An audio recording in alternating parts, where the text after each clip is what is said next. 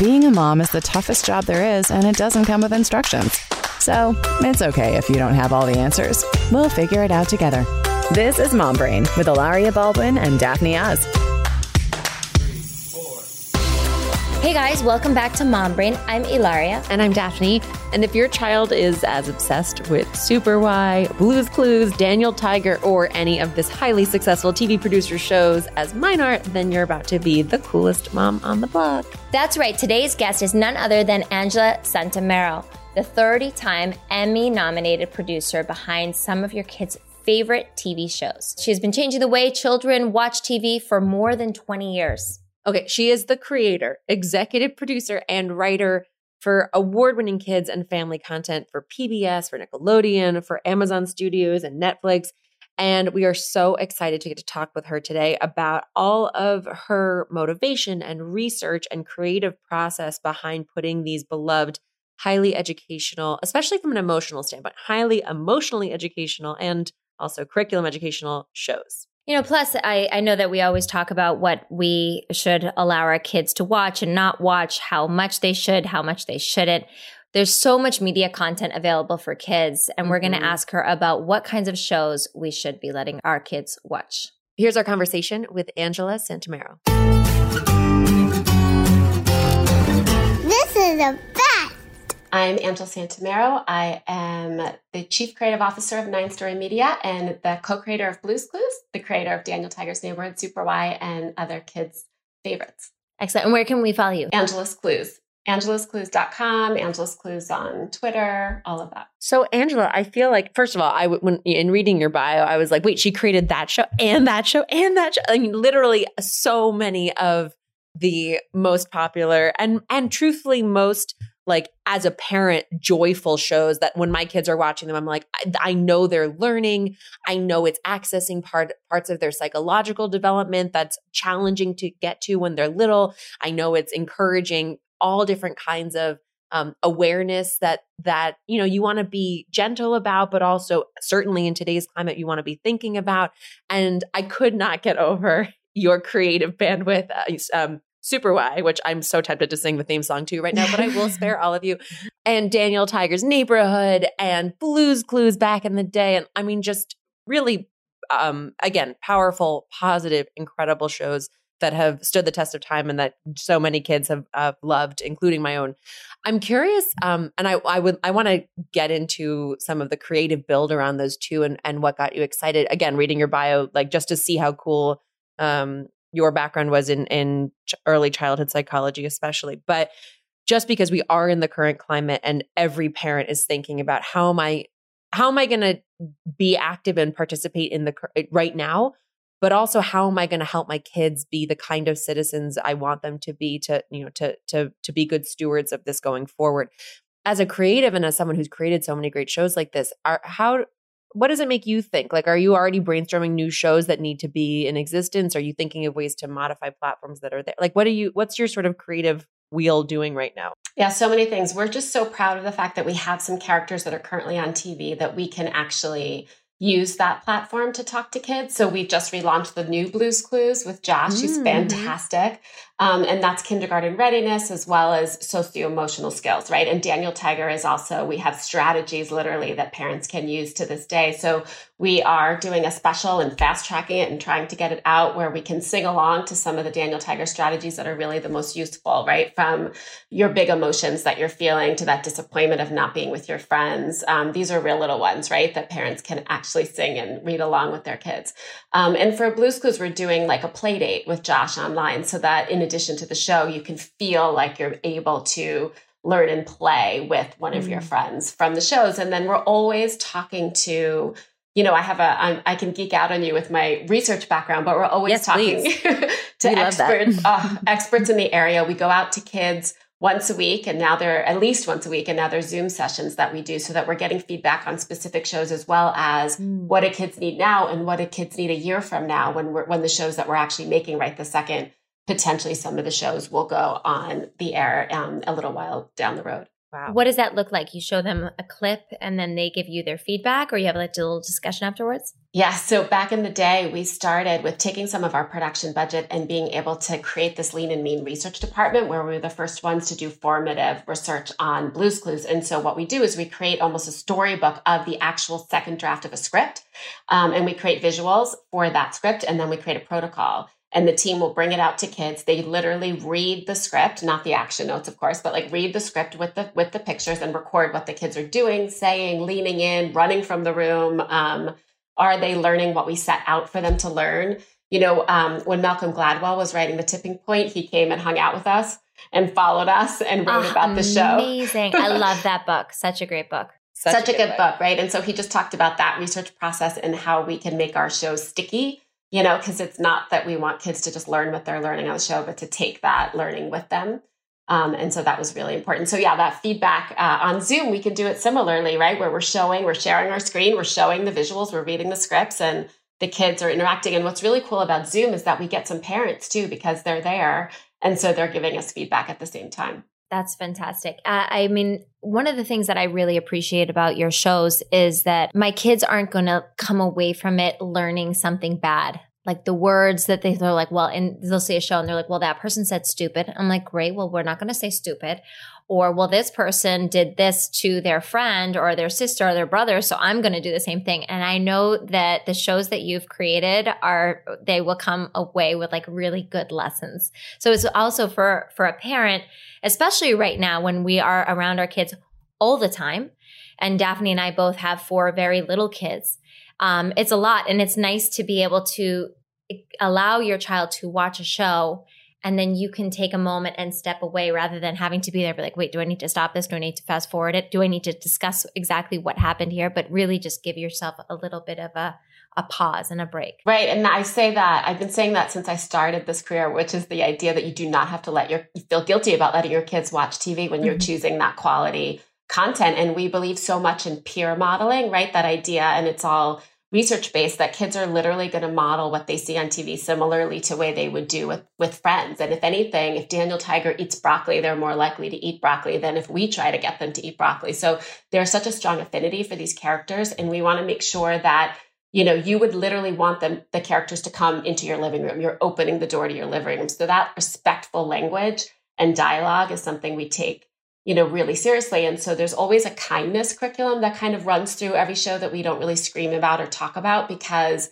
of how much we want that modeled throughout every day and not make such a big deal about it, right? It's in the background. It's something that we do all the time. These characters are almost, if not as influential as parents. And so they really come alive. And exactly what you're saying, well, if Daniel Tiger is eating broccoli, I'm going to eat broccoli. Whereas if my mommy tells me I'm going to eat broccoli, I'm not going to eat broccoli.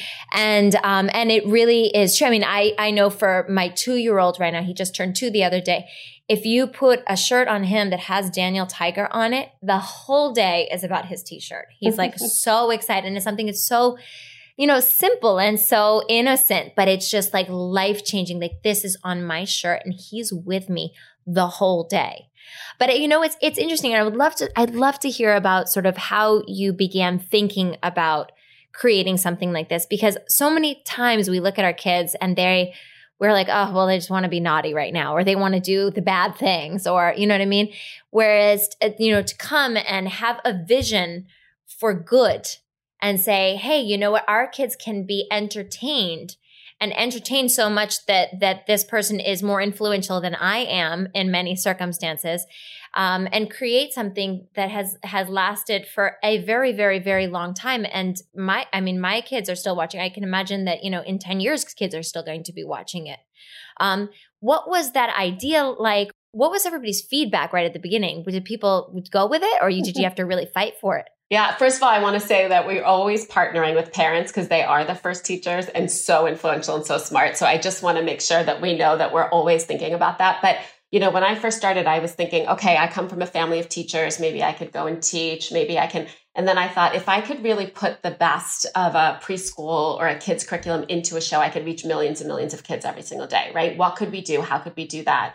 And Blue's Clues was a game show. So with Nickelodeon, it was like, this is a game show. This is how we've been trying to think about Double Dare for older kids. This is Double Dare for preschoolers, right? We're going to give them time to interact. Mm-hmm. We're going to give them time to scream at the TV, but purposefully, right? Where they're part of the show. And then again, geeking out, we did research to show that the kids are practicing these skills when they're playing these games, right? It's all about play. It's all about silly. It's all about getting them involved. It's all about having them being intrinsically motivated. They want to be there. They want to be friends with our characters, right? They want to try something, fail something, do all the mistakes they can through this kind of experience.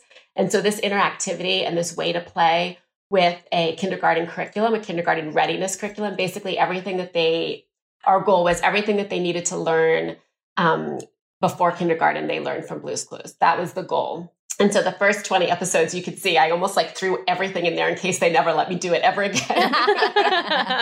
And then we did 200 episodes of the show and continuing. So yeah, we had more to say, but it's definitely was something that nobody understood at the network. I mean, nobody understood in general what we were trying to do. It was 1995. I'm totally dating myself. So we did a split screen about the way Steve was talking to the camera and the way the kids were responding to him. That blew everybody away. Because if not, you look at it and it's so slow and the pausing is there and it's a very Mr. Rogers type pacing.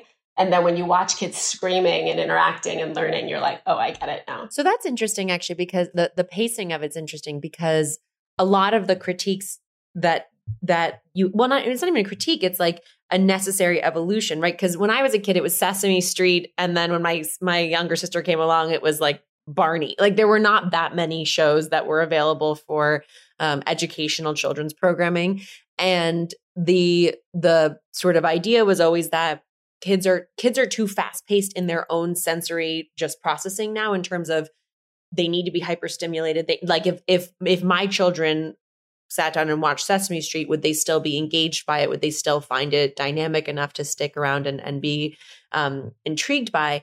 And what you just said is so true. Actually, Daniel Tiger in specific is pretty slow in its pacing. It's very, it's still exciting, of course, but it gives kids times to process. And it does invite that moment of interactivity and coming back and thinking of something. How have you been able to hold on to that?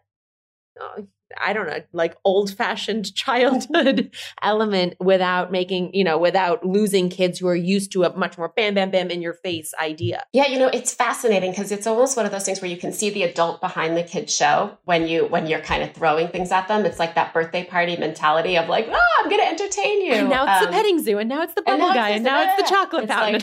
And meanwhile you watch and your kid is jumping off the same rock for 20 minutes and you're like, oh my God. And no, it's the empty Amazon box. Don't even care what came in it, the empty Amazon box. Right? It's so true. So I think that having that child development background and the ability to go back to the research roots and go back to kids to kind of let them lead really helps to kind of get through some of the pitching, right? Getting through why the show is the way that it is, why the kids need the show now. And so I kind of lend that foundation when I'm starting something. And then the proof's in the pudding, right? The ratings are there. The business is there, the brand is there. And so because of that, we're able to open that up more and talk about the formal features and why we're doing what we're doing, and then trying to tackle so many different areas, right, with the different shows, which is the reason why I tended to open it up and work with my team to do different curricular areas, because there felt like there was a need, right? The idea to work with PBS on something, there's a need there. And so that's where the other shows started to open up and come to fruition. And do you now that you said, Blues had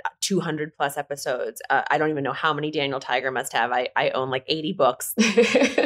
Do you just open a childhood psychology text and kind of go chapter by chapter? How do you, or is it that you try to weave that into a storyline you already have in mind, or how do you sort of bite size and make the story continue to grow while covering new topics? Where do you, I guess it's more of a creative question. How do you keep the material fresh and new and episode after episode of these projects? So we have the most amazing team in all of kids TV. It takes about 9 months to do one episode, right? And so 9 months? Yeah, it's like making a baby.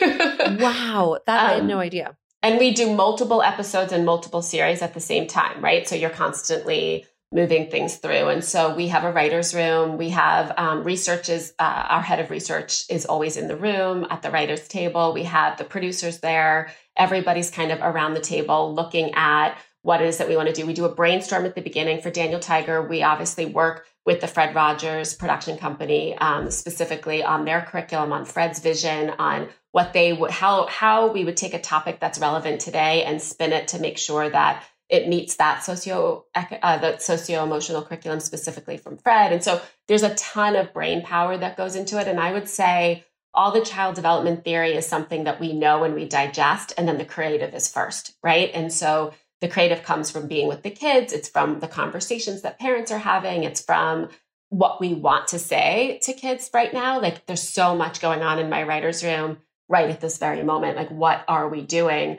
And looking at all the series to make sure that we're hitting kids as better humans, right? And citizens of the world. As you're saying that, my mind starts kind of wandering, what is going on right now with both COVID and the different race conversations that are coming up, right? I mean, that have been there all along. It's just everybody is getting much more involved right now.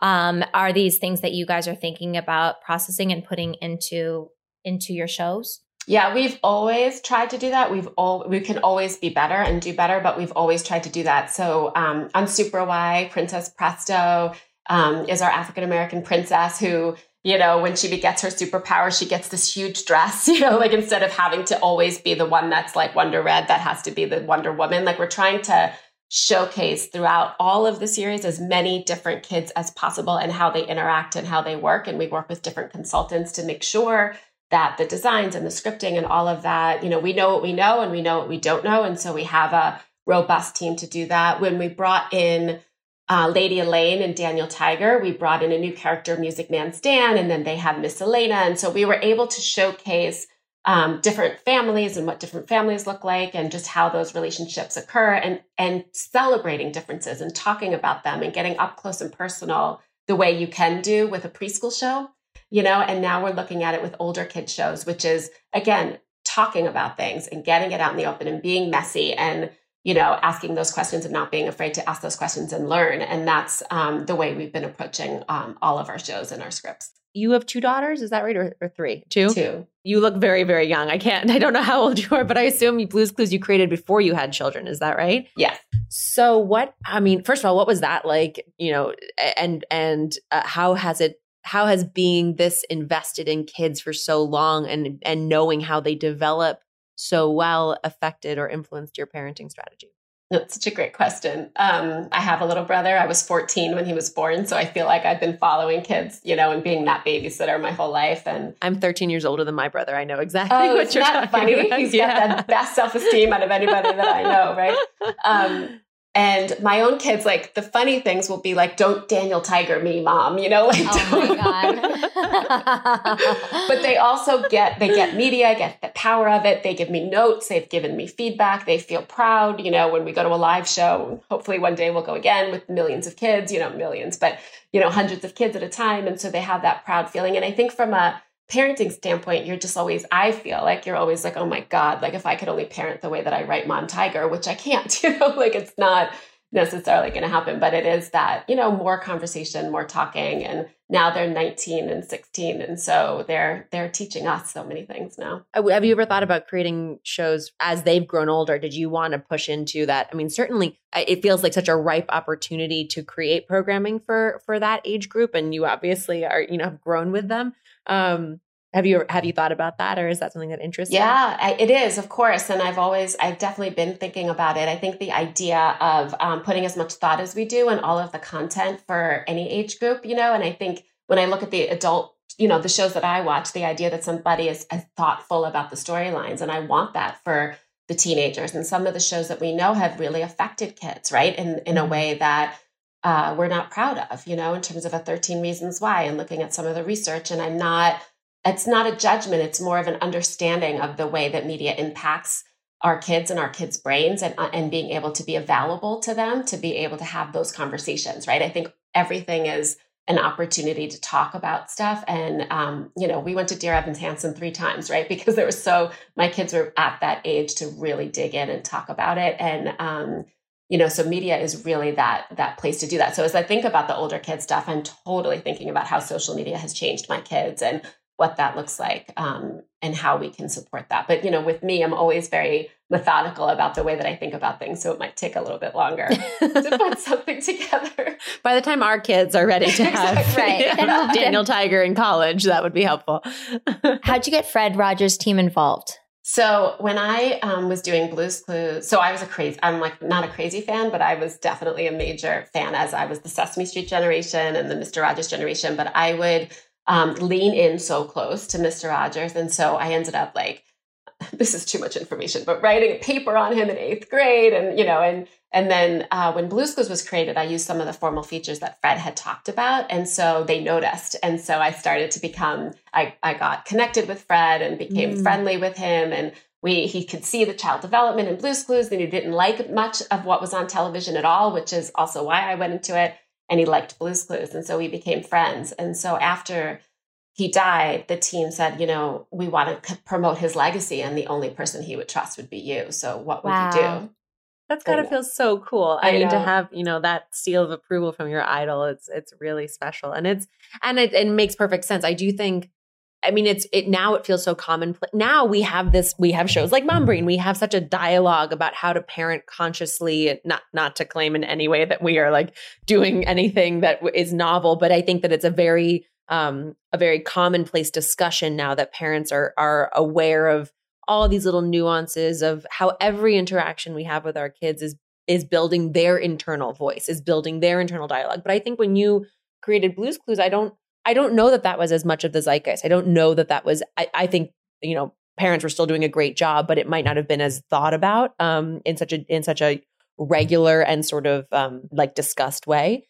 And I think back on that and wonder if maybe if you were aware of how revolutionary it was going to be, and if there were battles that you can, because we think a lot about, we're doing some fun new series here with the podcast on mom bosses and talking to moms specifically about creative ideas they have and how to start executing them and how to start where to begin. And I'm sure there are lots of moms sitting who will be listening to this thinking about shows they might like to create or content they might like to create, and hearing from someone like you who's been so successful to be able to hear maybe some of the stumbling blocks or just difficulties you might have had at the outset, people whose minds you had to change or convince to see the world your way, would be really empowering if you can think of an example or two. Yes, it's such a great question, because it's always, when you're trying to be a leader and you're trying to innovate and you're thinking ahead, there's always a conversation to be had. And there's always something where I've viewed it as educate, and I've gotten frustrated. And sometimes when I get frustrated, I'm more articulate about the vision and what needs to happen. Right. And I think at the time when Daniel was coming out, the conversation was about hardcore curriculum and media. And I had to really make a case for socio-emotional, and why that's the ground. That's really the foundation of everything else. If they can't sit and listen, they're not going to learn anything. Right. And so there's so many of those kinds of lessons that need to be sowed, and all those seeds need to be sowed before they can do anything else. And so I had to take that stance of, okay, here's the research, here's the background. I can't assume everybody knows everything that we do or have dug into this as much as we have, and we're going to have to continue to talk about it. And sometimes that takes a while. And for Blue's Clues, we were really had to, first of all, Nickelodeon gave us an opportunity that never would have happened, I feel, and that opportunity to fail and try something and do it really under the radar. And then being innovative about showcasing why it works and how it works, and bringing kids in and videotaping them watching and doing our homework. Right. And I think that's the way to do it, is to never give up. There's a show that I'm just getting going now that, I have been trying to get going for a while, and sometimes the world's just not ready for it. Right. And so you just got to keep going from different angles and really look at it as an opportunity, because you're innovating. I always love it when people don't get it right away, because then I think we're onto something. Now, this might sound kind of strange, but my kids started watching it. I speak Spanish. My family lives in Spain, and my kids speak Spanish. And so my kids started watching Pistas de Blue, which is the Spanish version of Blue's Clues. Was this something that you guys did, or did somebody else just go and translate it, or? Both. We do localized. Back in the day, we did localized versions of the show where you had a localized host. And so in the UK and in other areas of the world, there was a host that was specifically created and shot into the animation to represent that country and that area. And then other ways we've literally just dubbed the show to make sure that we have it in that language. And sometimes there's some creative license there because you want to make sure that it's really authentic and genuine and makes sense. So for all of the shows, we're always looking at that. We're looking at ASL. We look at so many things to try to make sure we're inclusive of all kids as much as possible. Can I ask you a question about YouTube? With the growing number of screens and different sizes and things like that on in most households, and the way that people consume content on a platform like YouTube specifically, and also there's like specific types of YouTube, like, I mean, unboxing for kids and watching someone play with Play-Doh or or watching someone play with a new toy or like that, seeing how sticky that can be for a lot of kids. Does that it's certainly not as in depth of a story development creative mold as the other shows that you've worked on, but does it make you think about bringing in that audience or trying to develop off of like what when you see stuff like that happening, what does it make you think? Well, it's fascinating, right? And it depends on the age group that we're talking about. And so we do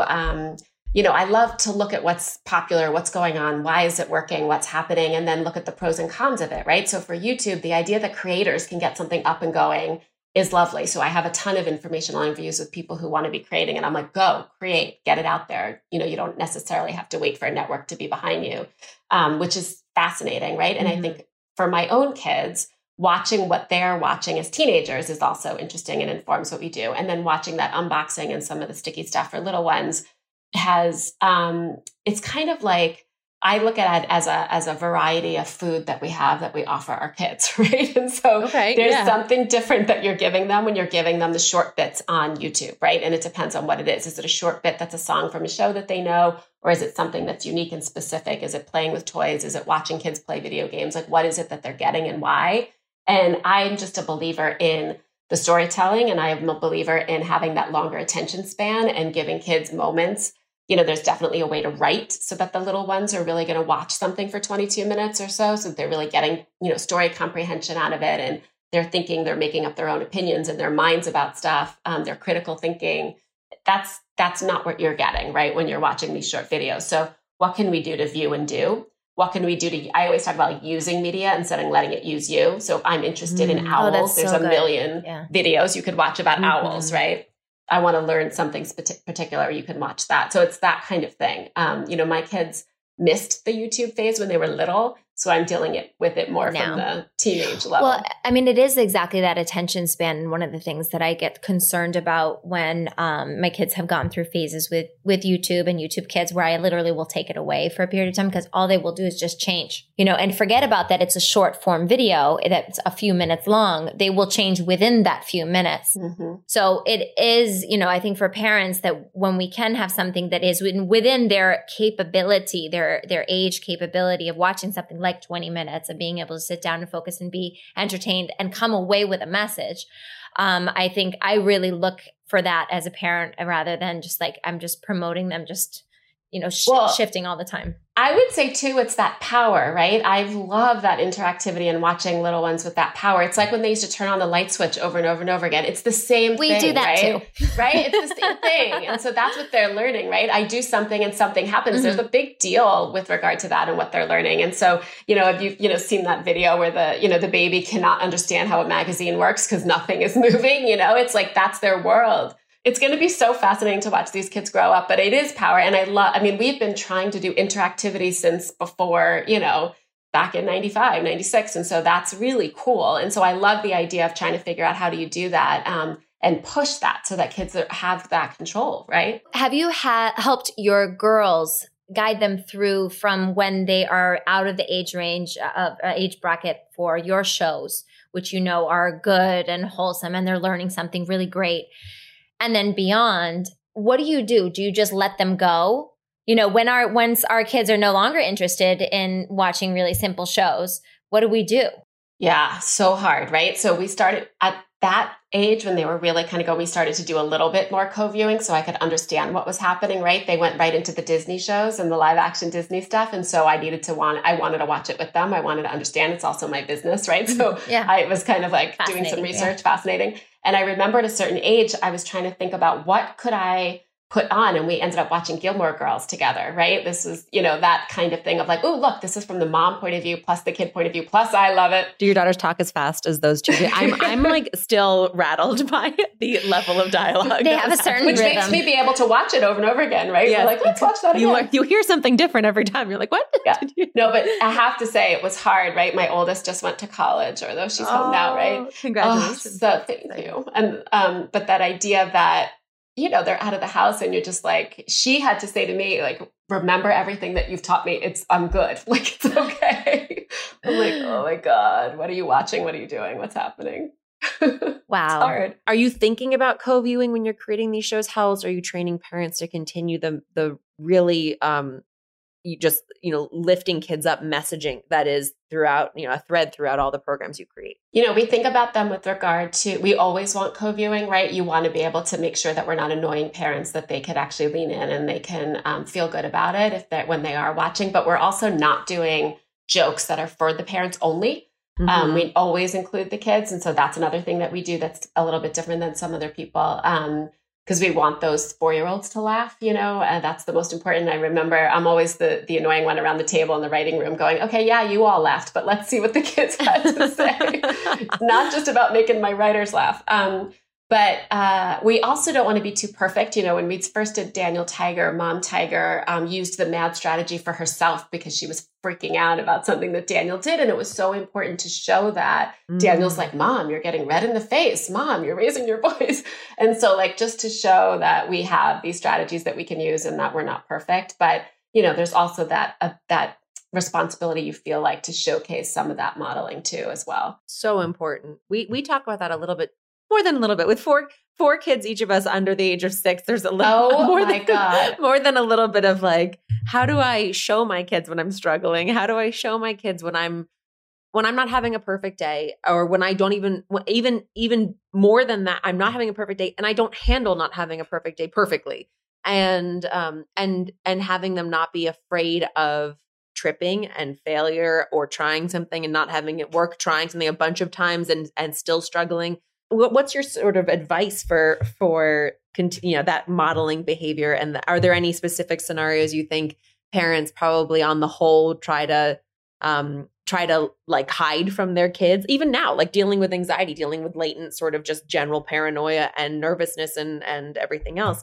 I think that's something most parents, I certainly tried to shield my kids from, but would your experience say that we probably shouldn't, that we maybe should let them in a little bit more? It depends on the age. So again, the preschool, I always talk about it like I think about it as like a fence or like a border that we're trying to protect our kids, right? So like when they're little, you're really close quarters with them all the time. And then you can let them run around the backyard when you have something that you can contain them in. And then they can run around the neighborhood when you feel like they're old enough to do that on their own, and you're just constantly growing up, and then they go to New York City and you're like, okay, you can do this.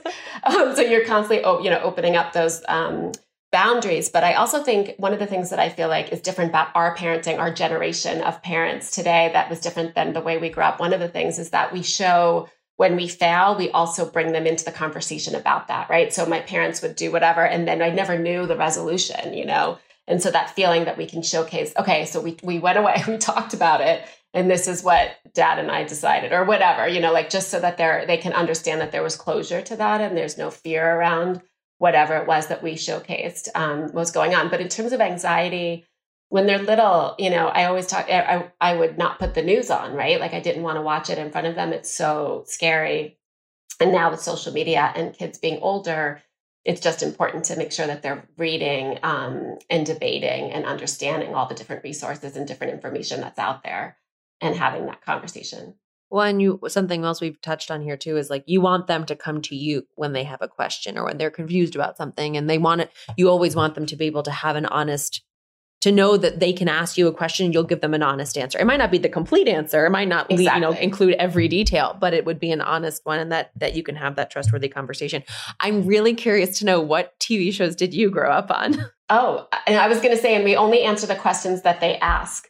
I remember when Hope was little and I was pregnant and she wanted to know where babies came from, right? And she was little. She was like little. Yeah, when's your sex ed show coming up? Please let me know. We are petrified of the puberty zone around here. So when is your sex ed conversation happening? I would say Nick Kroll's Big Mouth is one of those really great shows for that, I think, because it's edgy and it's cool, but it also has that interesting, really fun. Oh my God, so funny. You have to watch the first few episodes at least to see. But that's a good one for that. I think that, and I remember asking, and I paused, which is one of the things I write about in Preschool Clues, because the idea that you just take a minute sometimes can save you. And so I took a minute, and she looked at me and she's like construction paper or, crayons or markers, what? And I was like, oh, thank God, I can give a 2-year-old answer.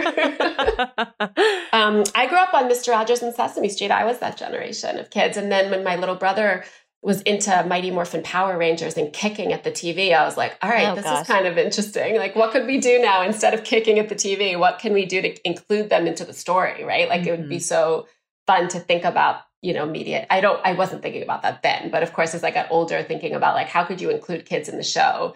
I just think about our favorite TV shows, right? And all I want is for the Friends, all of the Friends characters to turn around on the couch and include me into their conversations. It's just bring me in. How did you come up with Blue, and how did you come up with Tiger? You sat down and you were like, I'm going to make a dog, and the dog is blue, but it's a girl, right? But how do you come up with an idea I'm going to make a dog, and it's not going to be a cat, and it's not going to be a monkey? Was there did you just have this epiphany? So it was originally a cat. So I need to tell you that, but, we wanted to do storybook animation, and we wanted to do something that was going to stand out. And today it's even more important, right? When you're creating something and putting something on the air, it better stand out amongst a million things that are out there. And so we wanted it to look like that. And so the idea of putting a live action guy or a person in an animated background was something that we thought would be really interesting and cool and look different. And I'm still really proud of the fact that it looks really different than what's on TV. And I love how close we get to the camera. When we were auditioning, this most recent time we auditioned, and we open it up to anybody. We're really interested in who can connect the most to the camera. And that's where Josh came in. But that way that we kind of really look through the camera and you feel like he's looking at you or she's looking at you, we definitely looked at thinking about casting in that way. And then because we were shooting on blue screen, we kept talking about blue. We're like, all right, so then we get on the blue screen, and then we do the blue, and then we do blue screen. And so then we were drawing, and Tracy was drawing this cat, and we had this cat in another, and this is what happens, right? They were like, oh, we have another show that's going to have a cat in it, so you can't do a cat. And we were like, oh, we have no show now. There's no way we can do the show. It's over. And then Tracy drew, she's like, I used to always draw this dog when I was little. And so she drew the dog. And I was like, well, there you go. There's the puppy. There's Blue. And then we had no money for the pilot. And so Tracy started barking, and we were like, you can bark. Nobody else can bark. Go bark. And so now, of course, we make sure she's barking for everything. She's got to be our Blue. Oh, that's so funny. She gets more notoriety from her family for being Blue than for creating the show with me. That's so funny. All right. I know that we have to let you go. Have you been prepared for the favorite thing? What we do, we ask you what your favorite thing is. It's just something that you like. Could be, I don't know, anything that you want. Well, to stay on the media theme, I would say the thing that I'm enjoying the most right now is the girls are rewatching with me The Fosters. And I've been loving that. Again, it's older than your kids, so I don't know if that's going to be so helpful. Awesome. Thank you so much. Thank you so much. This was so much great stuff. And thank you truly for your incredible, incredible shows. I know we are all so grateful to have those. Thank you. It was lovely to meet you both. Silly mommy.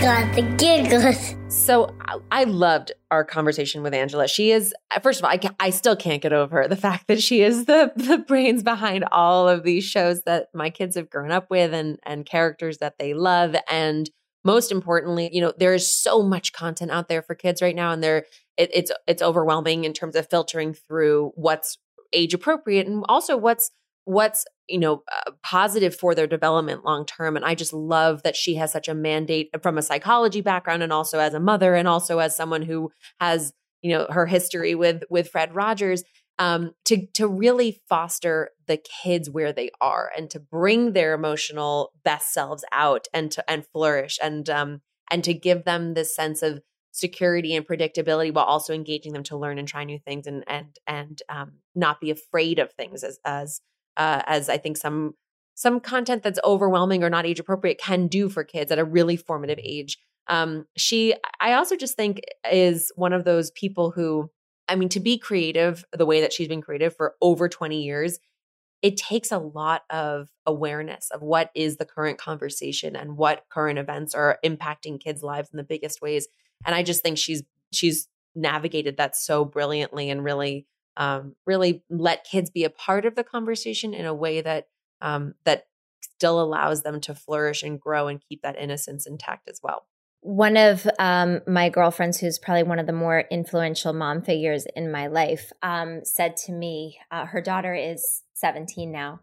And so I always go to her for advice. But she said to me, the thing that everybody says, that children are like sponges. But that's usually where that conversation stops. And children are like a dry sponge, she said.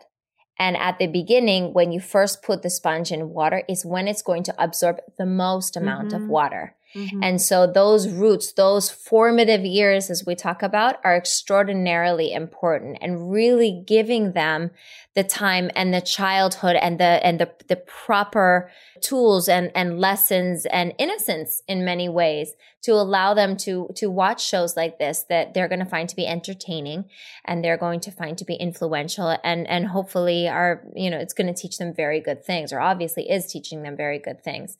So I thought of that a lot about that during this interview, in terms of that she really is helping to fill our child's sponge at the most, absorbent place in their childhood. I love that analogy. I'm going to remember that. So good.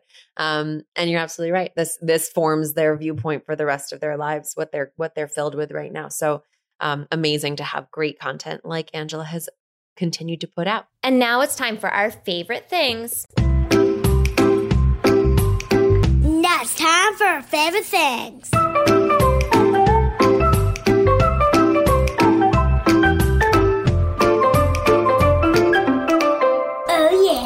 All right, so today my favorite thing is, in full disclosure, is a brand that I have teamed up with and that I work with right now.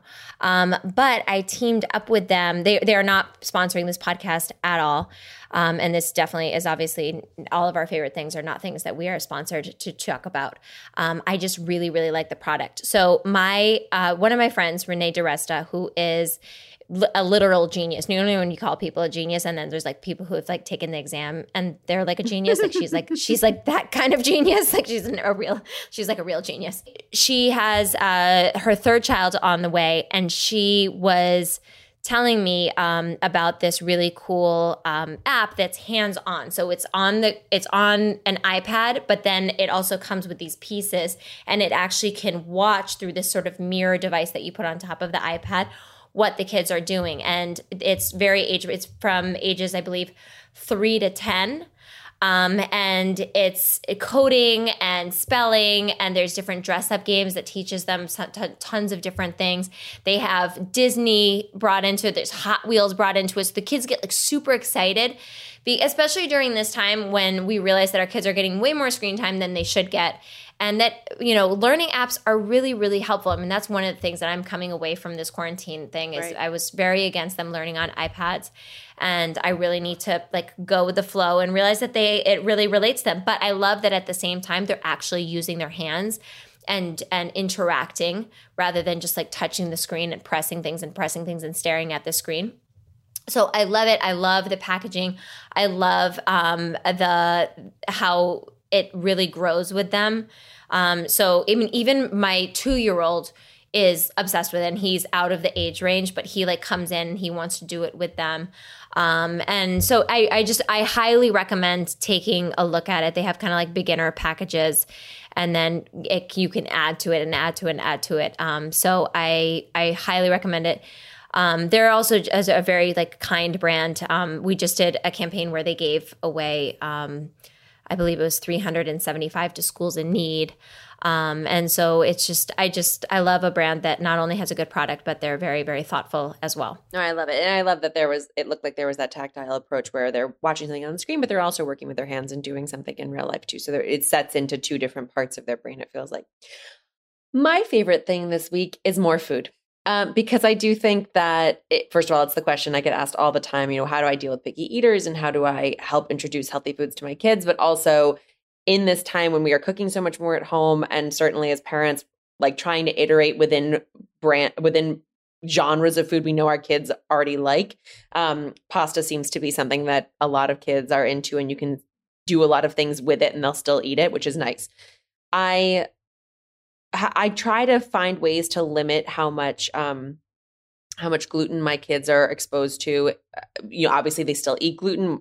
We are, if you have seen me ever on Instagram, we're big fans of croissants and breads and baked goods and things.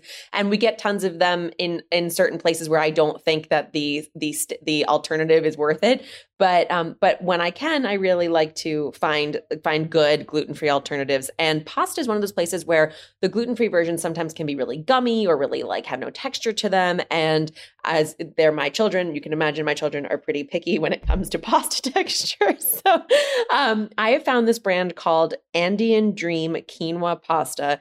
It is like the most sort of just what is it like called? 1970s style crunchy. Andean, like the Andes. The Andes. Yeah. It looks like you get it at the health food store circa 1975, which makes me all the more excited about it because it feels like they put all their money into the product. It's gluten-free, it's non-GMO, it's allergen-free, it's also corn-free, and it's basically made from primarily quinoa and then some rice as well.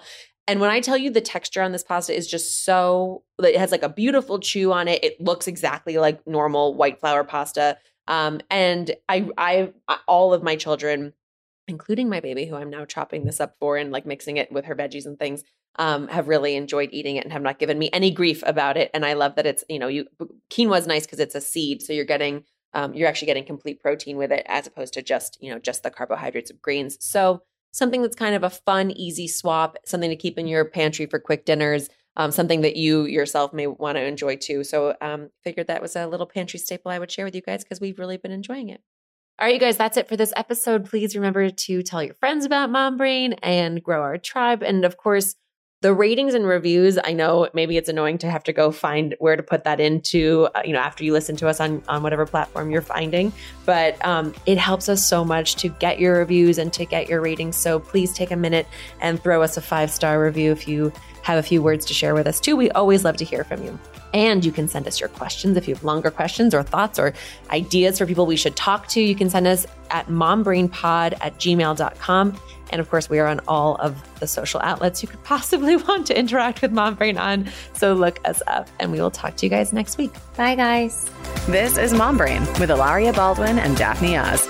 Mom Brain is a Gallery Media Group original production.